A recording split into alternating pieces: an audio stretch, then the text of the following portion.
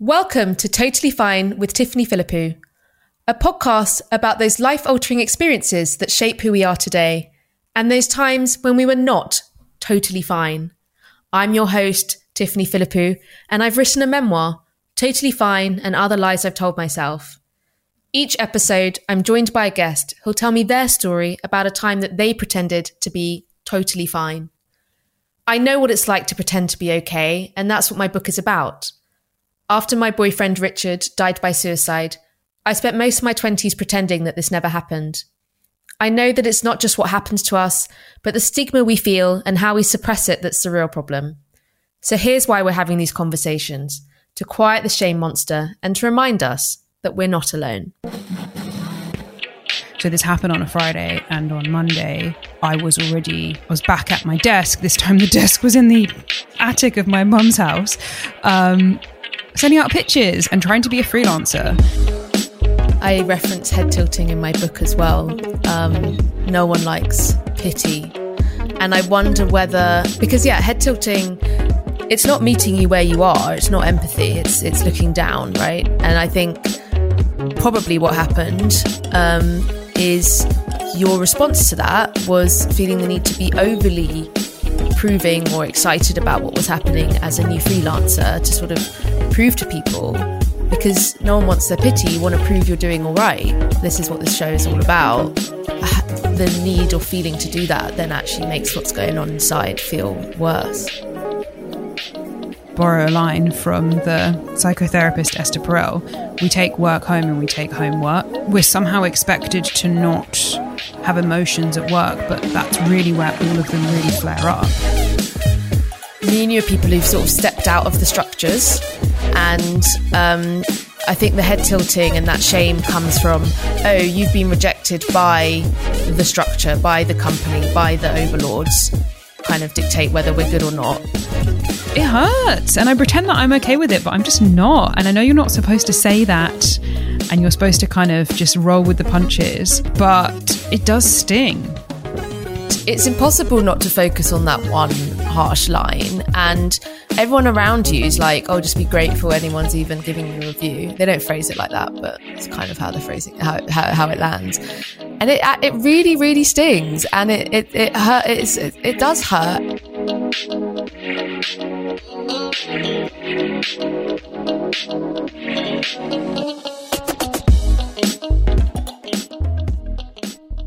For our first episode, I'm joined by Anna Codrea-Rado. Anna is a journalist, author, and podcaster, and of course, my co-host from our other podcast, Is This Working? Anna writes about business, culture, and technology, and her writing appears in the New York Times, the FT, Business Insider, and many others. She's also published a book called You're the Business, which is essential reading for anyone who works for themselves. And 1 week after getting laid off from her job as a news editor, Anna started her newsletter, which has been wildly successful. And it's where she writes very raw and honest pieces about how our careers make us feel. Anna is, of course, my best friend and longtime pal. And so it's very exciting to be launching the show with a very special episode from her. Welcome to the show, Anna. Thanks so much for having me here. Well, so today you're in the hot seat, but actually you're also the executive producer of this show. Can you tell us, this was all your idea, so can you tell us how you came to it and why we're here and what this is all about? Yeah, this is actually really fun. I mean, so today will be the only time probably that listeners will hear directly from me in this podcast, I think. I mean, maybe, who knows, I might pop in some other place, but I'm not hosting this podcast. I am I've given myself the job title of executive producer, but really what that means is just a glorified way of saying that I'm behind the scenes. So I can't remember exactly how this idea popped into my head, but as everyone knows, you've written a book, a memoir called Totally Fine. And I feel like I've very much been on the behind the scenes journey of getting ready for the book to be launched. And somewhere along the line, the idea just popped into my head that, you know what, it would be really fun to take what I think is the core of your book, which is talking about a life-changing event, and then the subsequent impact that had on you over quite a long period of time, and talking to other people who've been through similar things.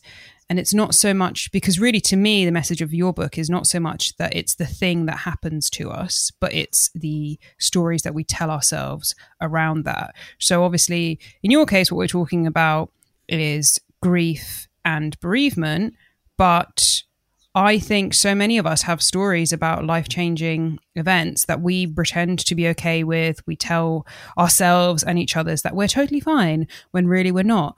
And that can take on so many guises. And so we're putting together this show to explore all of that. And from my perspective, it's actually been so refreshing to do a creative project and be behind the scenes and not be the face of it. And just kind of like play the pseudo boss. I'm not really the boss, we're a partnership. But so that's just been really fun. It's just something new for me in my career as well. So yeah, very excited. Yeah, I enjoy calling you the boss. It's quite nice to have a boss.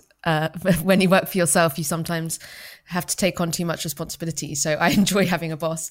But I also really like the point that you make about the purpose of the book and the relatability, because I'm using my experience of suicide grief, which was shrouded in shame. But what I really hope with the book is for people who have their own experiences and who are carrying their own shame, which is all of us, they can see it as a helpful tool to explore, as you say, it's not necessarily what happens, but how we respond and how we're almost programmed to respond because of the culture we live in.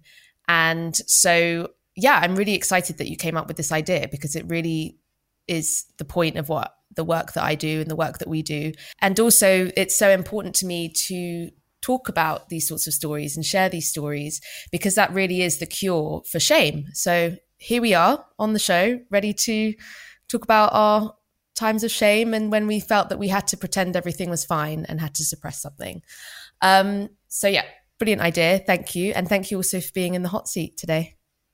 My pleasure. I can't wait to be, well, this is not a grilling. I mean, you're not Jeremy Paxman here. But no, this is a lovely space for us to talk about our feelings. There you go. So let's begin. So what is the life-altering experience that changed you? It was losing my job very unexpectedly. So it was 2017. It was summer. It was warm out. Actually, it wasn't. It was an unremarkable day in a fairly average UK summer. And I basically got called into, after lunch, I got called up via Skype from the HQ, and my boss's boss was in a room with someone from HR, because I was in the London office and the HQ is in New York. And they basically started to tell me that I was being made redundant. And I kind of grabbed my laptop and scurried off into a meeting room. I got made redundant there and then. And it was a very kind of dramatic, immediate redundancy. It was a case of hand in your laptop at the end of the day and go away and don't come back on Monday kind of thing, which for context is not unusual in America. And the company, as I said, the HQ is is and was in America, but I was in the London office. In the UK, it's not quite so common to be made redundant kind of there and then on the spot. And when it happened, I thought it was just me being fired. But then I went back to my desk and I was told I wasn't allowed to say anything. I'm pretty sure I told my colleagues who were sitting opposite me, I kind of like mouthed like, I've been fired. But then I went back and I sort of looked at my computer and I had all of these messages, and my colleagues in New York were also being made redundant. And then someone sent me a link to a news article which said that it was a company-wide thing and that lots of departments, including ours, were being shut down. And I'm not saying that I wasn't told that I was being fired, but what I heard in that meeting that's what I heard, because to be told something like that is actually very shocking, and it's quite hard to process all of the information that's being thrown at you. So yeah, I kind of hung around for another couple of hours, and then handed my laptop in, went to the pub, called my mum at some point, and that was it. That's the last time I ever worked for an employer, and it's the last time I ever worked full time in an office. It will be 5 years this summer, and it's been really interesting. And this is obviously what we're going to get into today. But it was an experience that, from that place of career crisis, because to lose your job is kind of the worst thing that can possibly happen to your career. So many good things happened, and my career is so much better for it. However, lately I have been realizing that there is a lot of stuff that I didn't really process very well at the time about that experience. And also, I really did pretend to be totally fine about it, for quite a few different reasons. And it's only kind of, I think, possibly prompted by the events of the last 2 years and the pandemic, which has made all of us kind of question the role of our work and the role of our jobs in our lives and all of these things. But it's only lately that I've realized that probably there's a lot of stuff that I still hold on to from that experience that has still very much impacted me, has continues to impact me today, and also really, I guess, affected the course of what happened in the wake of that job loss. So, yeah. Yeah, I'm really looking forward to delving into that more and seeing how it shows up today. But just to go back to the exact happening, it sounds really shocking, because often when there's redundancies, sometimes there's some murmurings or some sort of build up, or companies know it's coming. But am I right in thinking it was a complete shock and came from nowhere? These things never come from nowhere. And I'm pretty sure that if my memory serves me correctly, I'd gone for lunch with two of my colleagues an hour before this happened. And we were talking about how we thought we weren't sure what was happening with our department. And there were the writing was on the wall. It was a constant kind of situation where we'd want to do more interesting projects, and we were really hamstrung by budgets. And it really felt like we were sort of being told that we weren't hitting targets, but yet those targets kind of kept moving and all of these things. And, but then at the same time, it always is a massive shock when these things happen. Even when you're expecting something, it's still always going to be a shock when it does actually happen. This is, by the way, not the first time this is the first time that I was made redundant, but I have come very close to redundancy a number of times one significant time before that. And that really was a shock. But also, I think partly because of that previous experience where there was and that was a very different experience, and then there was a really long period of uncertainty in which I didn't know what was going to happen with my job. What was very shocking to me about this was that this was an overnight shutdown. That part I was not expecting. It didn't cross my mind that we would just be, although actually, if that's true, that would have been quite naive of me, because I work in the media where it is actually happens, unfortunately, with all too much frequency, that media outlets, digital publications do get shut down pretty much overnight. That part was really shocking. And also kind of, I suppose, the manner in which it happened. I just happened to, I was in a satellite office at the time, and the rest of my team was somewhere else. And so it was delivered to me. I know now it's very common for stuff like this to happen, unfortunately, remotely, but for this to kind of be delivered at a distance was also, shocking and kind of not what I was expecting at all. And also, I was curious to ask, when you got back from your desk and you're in shock, Why was it that you were mouthing, "I'm fired"? Like, why was that where you were going to rather than "I've been made redundant"? That's a great question. I mean, that's definitely, I really need to underscore this. That is a me problem. I mean, there were lots of things that, I mean, a firing or a redundancy or getting laid off, job loss is really never easy to navigate, neither for the person who it's happening to, nor for the person delivering it either. And more often than not, these things are just, they're just always awkward and messy. But yeah, this was a me thing. This was I think it was partly because it was a lot to compute. And I don't think, I either didn't hear or hadn't been told that the whole department was being shut down. So it just jumped to, oh, I've been fired because I'm bad at my job, because I'm someone who's scared of getting in trouble. And at the slightest criticism, I'm assume that what I hear is, you've done a bad job. I go from 0 to 100 very quickly in that respect. It goes from kind of, I had a typo in my email, and now I have been fired, and now I'm going to get fired, kind of thing.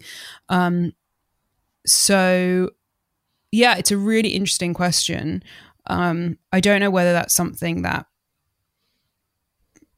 is kind of a normal thing to experience, I suppose, when you're hearing something that you really weren't expecting, or whether it just, like I said, just says a lot more about me.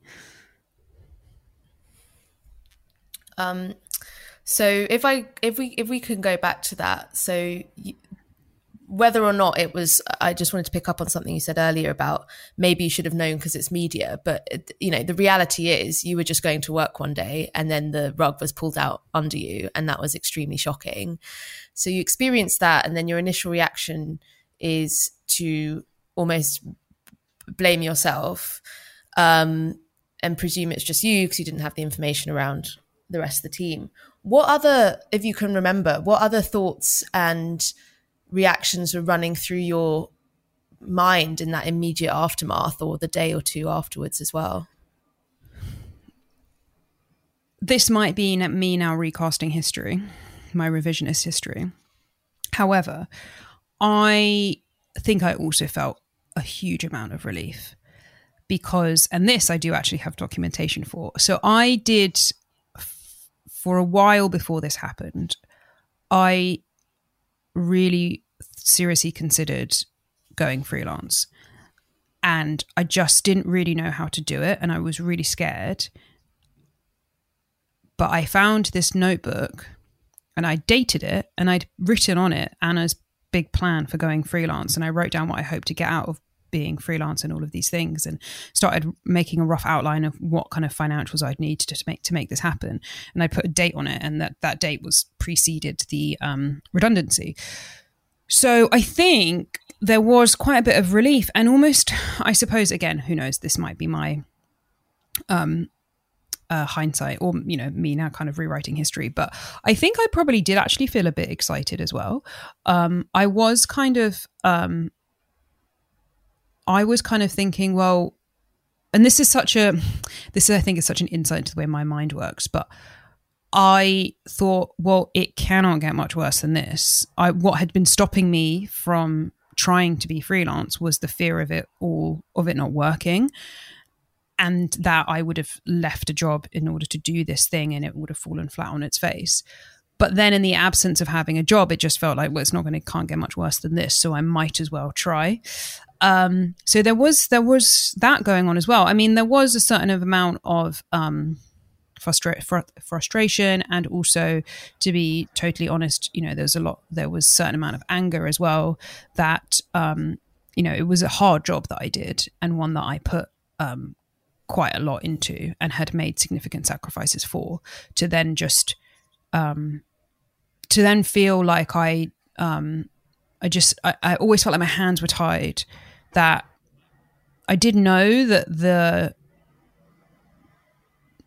project we were working on, the department we were in, was not doing as well as it had the potential to do, but just felt so much like it was almost impossible to get it to where it needed to be.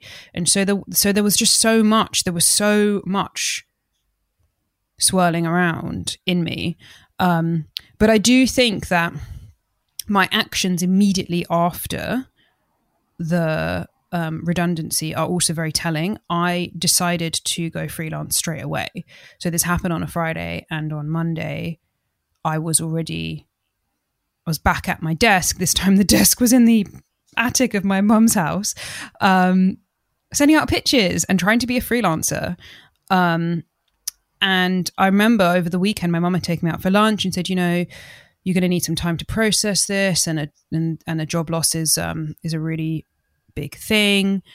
You can work out what you need to do, and how you're going to find another job and all of this. And it just came out of my mouth. Like, I have another job already. I'm freelance. I'm going to do this freelance thing. So yeah, it was a really interesting experience. It was kind of, I don't want to over exaggerate here and say that it was kind of like sort of like an outer body experience, but there was something, I found myself quite a few moments in those kind of early days after it happened where like something would come out of my mouth without me necessarily. I think a lot before I speak, usually. But I found myself just saying stuff just would come out of my mouth, or just, I would almost make a decision without, it would come from somewhere in me.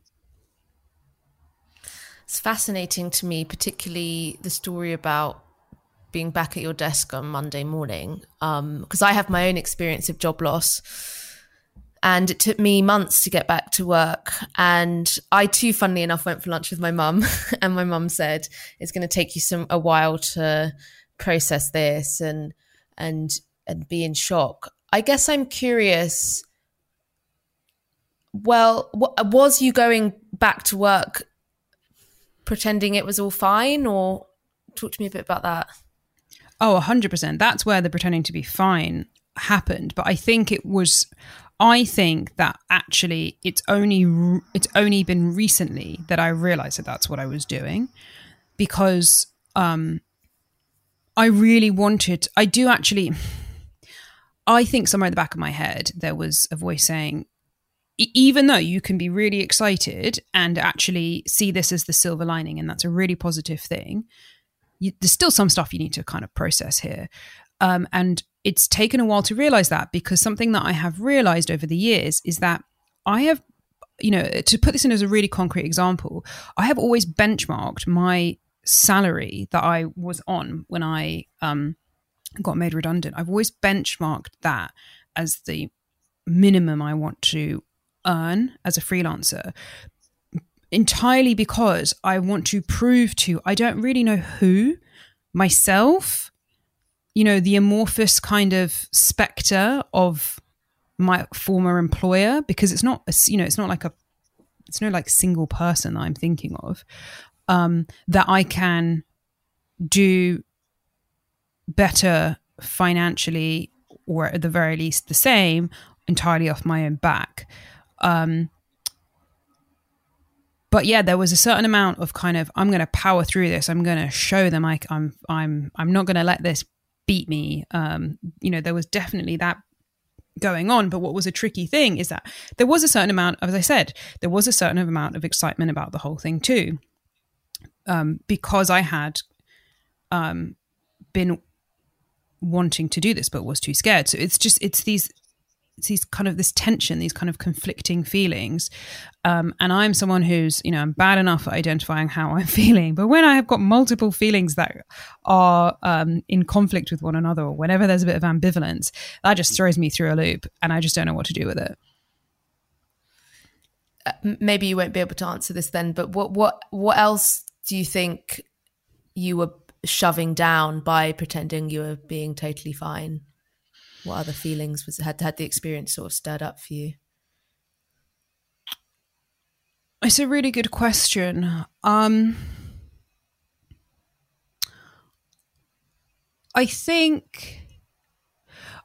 This isn't a feeling, this is more of a kind of belief system, but I just remember so vividly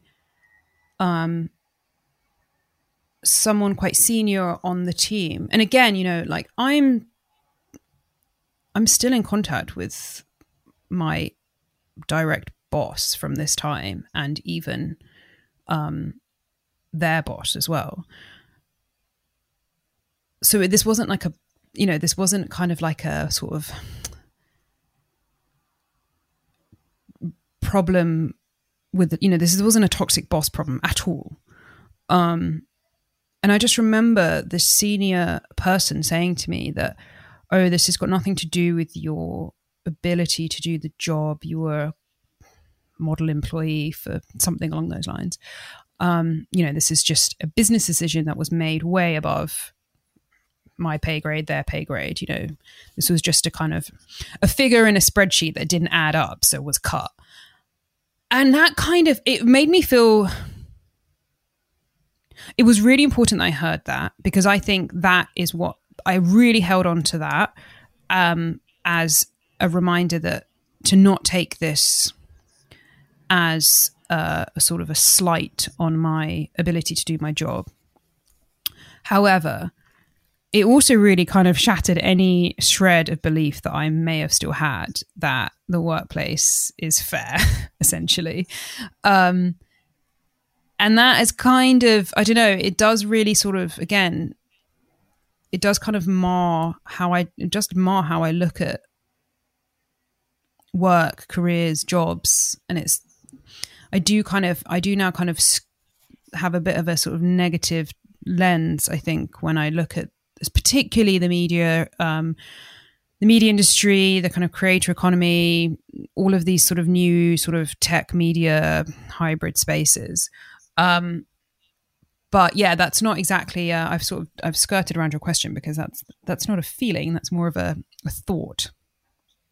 Well, it sounds like this sort of experience, they feed into the beliefs we hold about ourselves, almost like jabbing us. You've said this to me once, actually. It's people pressing your buttons that are already there to push.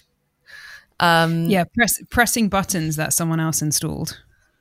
Yes, exactly. But I also think what's interesting, and you keep coming up talking about the tensions and the conflicts and the paradoxes that exist within the experience. One that jumped out to me is like, you kind of needed to hear it wasn't about you and your ability to do a job. But on the other hand, that therefore meant that the system is unfair, and the world you're working in and everything we've been told about structures and the workplace is essentially being shaken. So that's also really hard to process.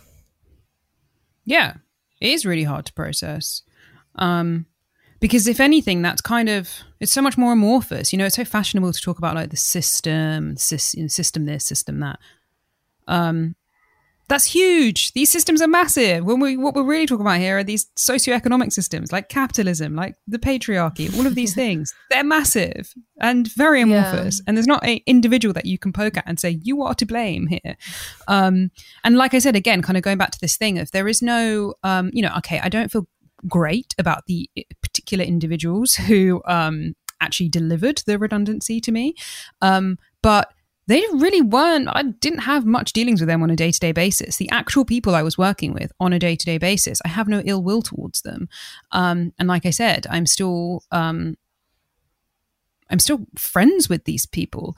And in a way, in a kind of like perverse way, it's for me always harder when there's not clear places that you can put the blame or specific people that you can point to as being the problem. Because I do often find myself now second guessing myself, kind of never quite sure, is this unfair? Is this, what's really going on here? Is this a me problem? Is this a them problem? Even, just in kind of like interactions I now have on a day-to-day basis with, say, for example, clients or whoever it might be. I do feel like it's weird. It's not left me doubting my abilities, but it's just sort of left me doubting the environment that I operate in. I sound very paranoid. Well, I mean, everything was shaken from beneath you. So that's traumatic. And so you're going to be paranoid moving forward because you can't trust what you were previously told, which makes sense to me as a reaction. How else does that show up for you? So this is something I've been reflecting on recently. I really, like I said, because for me, all of this was a massive silver lining, because I wouldn't swap my current job situation. I don't know. I mean, I'm never going to say never, but it's my ideal situation right now. And I just don't see any job that I would want over the one that I have currently. That being said, there are some things about freelancing that, something you and I were actually talking about recently, it can be strangely hard to have personal growth as a freelancer or professional growth, I suppose, because you're kind of in this place where it's actually very easy to turn stuff down. It's really easy to walk away from things. And like I said, I think that how this has kind of shown up for me lately is that I kind of always skew to thinking that the situation is negative and that the client is trying to take me for a ride or has ill intent or something like that. And the problem in the double-edged sword of the nature of how I work is that I can step away from stuff so easily. And I do worry that sometimes I do go from 0 to 100 a bit too quickly and step away from stuff and go and sort of bounce around from things rather than grow. And it's also just a problem because it's a problem of the way in which we work, because it's just really hard to actually get constructive feedback, because you're kind of hearing from strangers on the internet who are either extremely praising of your work, which is always, of course, wonderful to hear, and I love it. And it means so much. Or at the other end, it's people being not just critical, but just unnecessarily mean, and just, not critiquing your work, but just slating your work. And there's not that much you can do with either of those things, really, in terms of actually growing. There's not one single person, like a manager would be, invested in your growth and helping you, set consistent goals and kind of have your back in that way. So, yeah, that's something that I've been, thankfully, I'm kind of at least now semi-conscious of this. So I do try really hard to at least bring awareness of that and kind of catch myself when I'm in those situations. And also I'm, over these last 5 years, like, I have built such a solid network of support in the freelance community that I have these kind of trusted people that I go to, you being one of them, to help me when I'm kind of find myself in these situations. And I literally ask, like, is it me or them? And these people will tell me straight up. So, but yeah, it's that thing of these, and I think that's why it's so important to sort of think about these things, because this stuff follows you around in ways in which you maybe don't even necessarily realize. And even something, losing a job is really hard. I really wasn't expecting to kind of be thinking about the many ways it's impacted me, even kind of now 5 years later. There's a huge stigma around job loss as well. 100%. That's another big piece of all of this, is that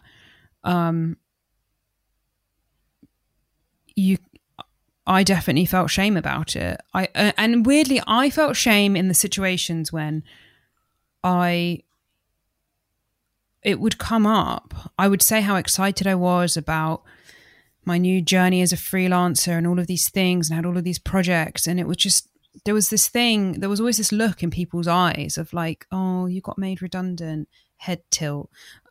Just always reminded me of that episode of Friends when Monica and Richard Burke meet, and he's just got divorced, and he's talking about how when he tells people he's divorced, they tilt their head and say, "Oh, I'm sorry to hear that. Are you okay?"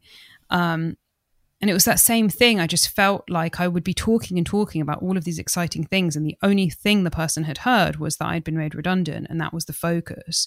And I somehow kind of felt just in that presence. It's not that they were shaming me. It was just that there was kind of shame in the atmosphere. And it did rub off on me a bit.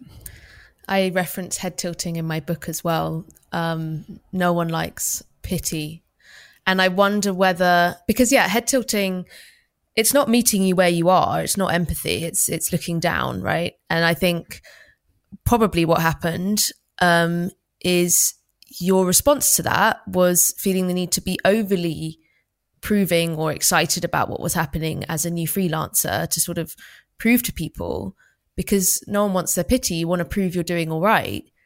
But then this is what this show is all about. The need or feeling to do that then actually makes what's going on inside feel worse. 100%. Because that's the thing, is that, and especially if what we're talking about here is in a work context, that I've definitely overworked in these last 5 years, and my work habits they've been on such an up and down journey in this time. And I do think it's in a large part driven by this, again, I come back to this kind of amorphous need to prove myself, again, to whom and to what, I just don't know. But that's just really where that's kind of the main way in which this comes up for me. And it's not good or healthy. I mean, I talk a lot about a lot of what my work is now these days is actually looking at work and careers as one of the main topics that I write about, both in my newsletter and in my journalism, and in obviously on our other podcast, Is This Working? And it's just kind of, you can really love your job, but that still doesn't mean that you need to overwork, and that you can still be very susceptible to the negative consequences of overwork, of burnout, and all of those things. It kind of almost weirdly makes it harder to know where to draw the line, because you are enjoying what you do. But that's something that I've just become really mindful of. But it's just a really hard thing to navigate. Yeah, like work is still work, even though it's like you post stuff on Instagram, or it kind of feels a bit more sort of fun. But I think what's quite isolating when you don't work within the structures, there's like practical stuff, like people who have salaries don't understand what our financial lives are like.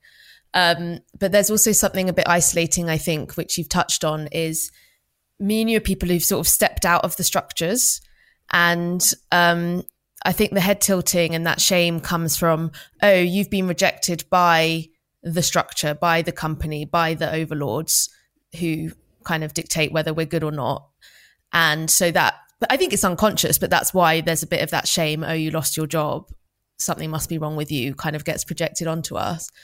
But when you sort of step outside of that and you kind of become awakened to how messed up so much of that is, and how it's, as you've said, it's very unfair, and it kind of works in really weird, like there's just a lot of weirdness that happens in work as well. But don't get me started on that. You can go and listen to our Is This Working podcast, where we talk about all these sorts of things like management and offices and stuff.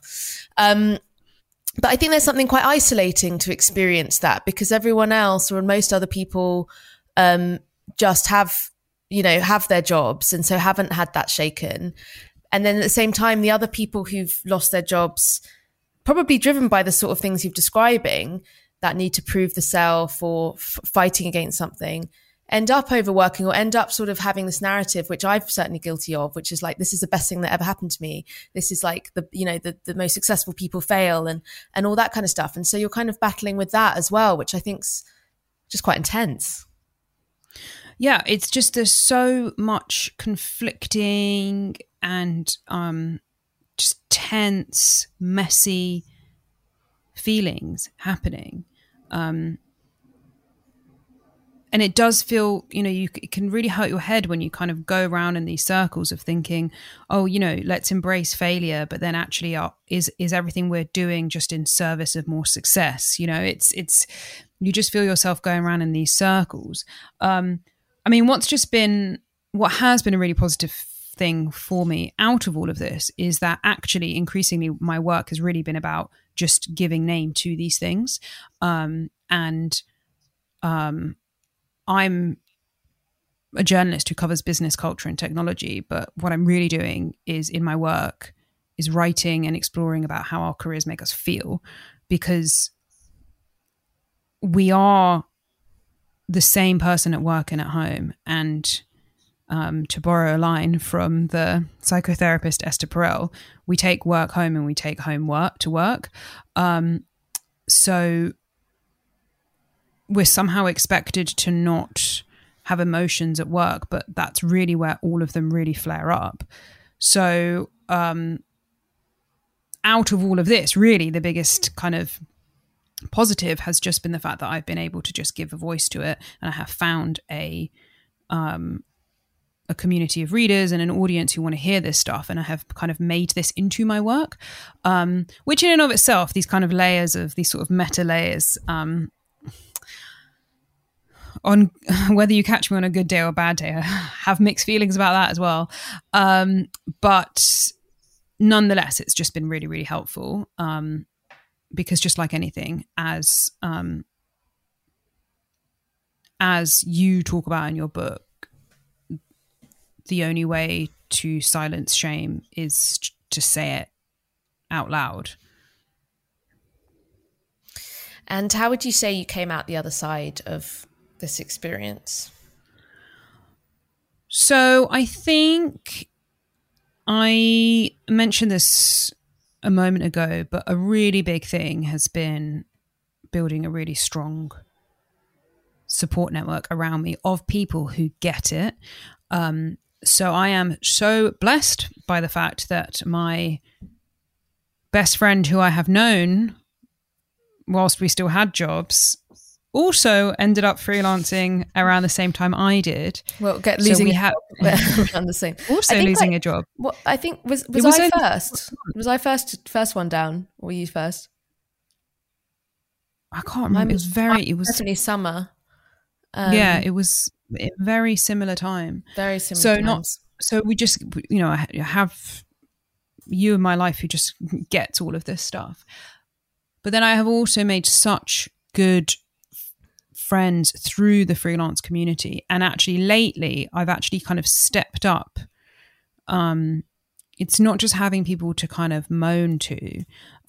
We actually have, you and I with another freelancer,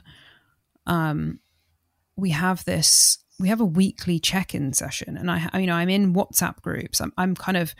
I'm covering all my bases to make sure I'm just surrounded by people that I can talk to about this stuff. That was a really, really key thing. And also just kind of getting real. I mean, for me, again, going back to the sort of meta thing, for me, I sort of made my work about work. And so it gives me a space kind of in a professional context. I'm able to do things like, I have interviewed experts about workaholism and overwork, and resetting my problematic relationship with productivity and achievement and stuff like that. So by virtue of the nature of what I do, a big part of being a journalist is that you get to call up experts and ask them questions. So I've been able to kind of address a lot of this stuff through my work itself, but it doesn't necessarily have to be that way. You could do all of that stuff in different forms, be it kind of through therapy or through your own kind of research or reading up about these things and all of that kind of stuff. Like my big mantra is kind of like looking inwards and outwards at the same time, or at least simultaneously, to figure out kind of like what can you do and what do these specific things bring up in you, but also what's the kind of context around them. And yeah, that kind of just feels like, again, kind of going back to this idea of, this just feels like a reclaiming of the narrative. That what I'm really still talking about in my work is how weird jobs and careers make us feel, and how conflicted they do, which again, like that goes directly back to all of those conflicting feelings that I had on that day that I lost my job. But I just feel so much more empowered because now I'm really holding on to the narrative. I'm not someone who's to be pitied, who's just lost their job. I'm someone who has a really thriving career and is very happy for it. So it definitely feels like a journey, but it's also that thing where,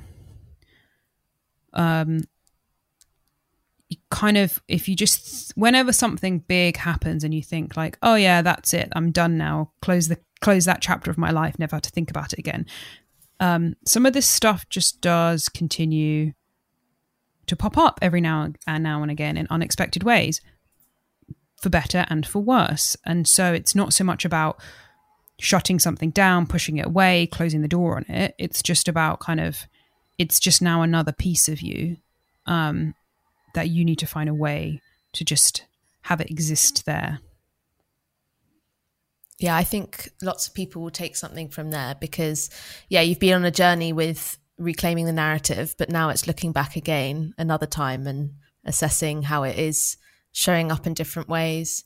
And I just think it's really cool that you've turned it into your work to explore this because, as we've said, the quality of our lives is very much affected by the quality of our work, and we bring so much of ourselves in our work. And I think it would be really helpful for people to follow you as you go on this journey, because there's so much talk at the moment about the backlash against productivity and blah, blah, blah. And there's quite a lot of surface level conversation happening, but actually there's something much deeper going on, which is, why are we working in this way, both as individuals and as a collective? So yeah, I think there's lots for people to take away from this. So thank you for sharing your story of burying something and pretending you were fine. The last question I like to ask guests, and you're the first one to be asked this. Pretending to be fine is something that we do on a daily basis. Is there a recent example of a way that you've done that? I could fill another podcast with this. I mean, so this, for me, the reality is I do this on the daily, from whether it's someone asking how I am and me saying fine when I'm not. But to a kind of a good concrete example that's happened recently, or maybe I can kind of clump this together a bit more and sort of, this kind of happens to me on a fairly regular basis. But it's receiving negative feedback on the internet. So, I'm someone who works in public and I put my work out there a lot. And actually, it's not really fair to call it negative feedback. It's just no feedback sometimes, or feedback that is lukewarm. And I try so hard, and I do have a skin that gets thicker and thicker by the day. But every time someone, says something or kind of rejects my work in some way, be it an editor kind of turning down a pitch or whatever it might be, or someone kind of writing a less favorable review than I would have liked of my book or something like that, giving me 3 stars on Amazon. It hurts, and I pretend that I'm okay with it, but I'm just not. And I know you're not supposed to say that, and you're supposed to kind of just roll with the punches. But it does sting. I am more than with you on that. I think we've obviously been discussing this because I've been getting some book reviews in, and it's impossible not to focus on that one harsh line. And everyone around you is like, "Oh, just be grateful anyone's even giving you a review." They don't phrase it like that, but it's kind of how they're phrasing how it lands. And it really, really stings, and it hurts. It does hurt, and I think people are very careless with their phrasing on the internet as well. And it's almost like the person on the other side isn't human. I certainly have a policy also of not publicly saying anything negative about other creators. But yeah, I think pretending it's fine is almost expected of us, but actually we can be honest with ourselves and admit that it hurts. So yeah, I am with you on that one. Yeah, it's a really interesting one because, it is. It's like like an unwritten rule that as someone who makes content on the internet, if you get anything bad, you're supposed to be okay with it or just ignore it.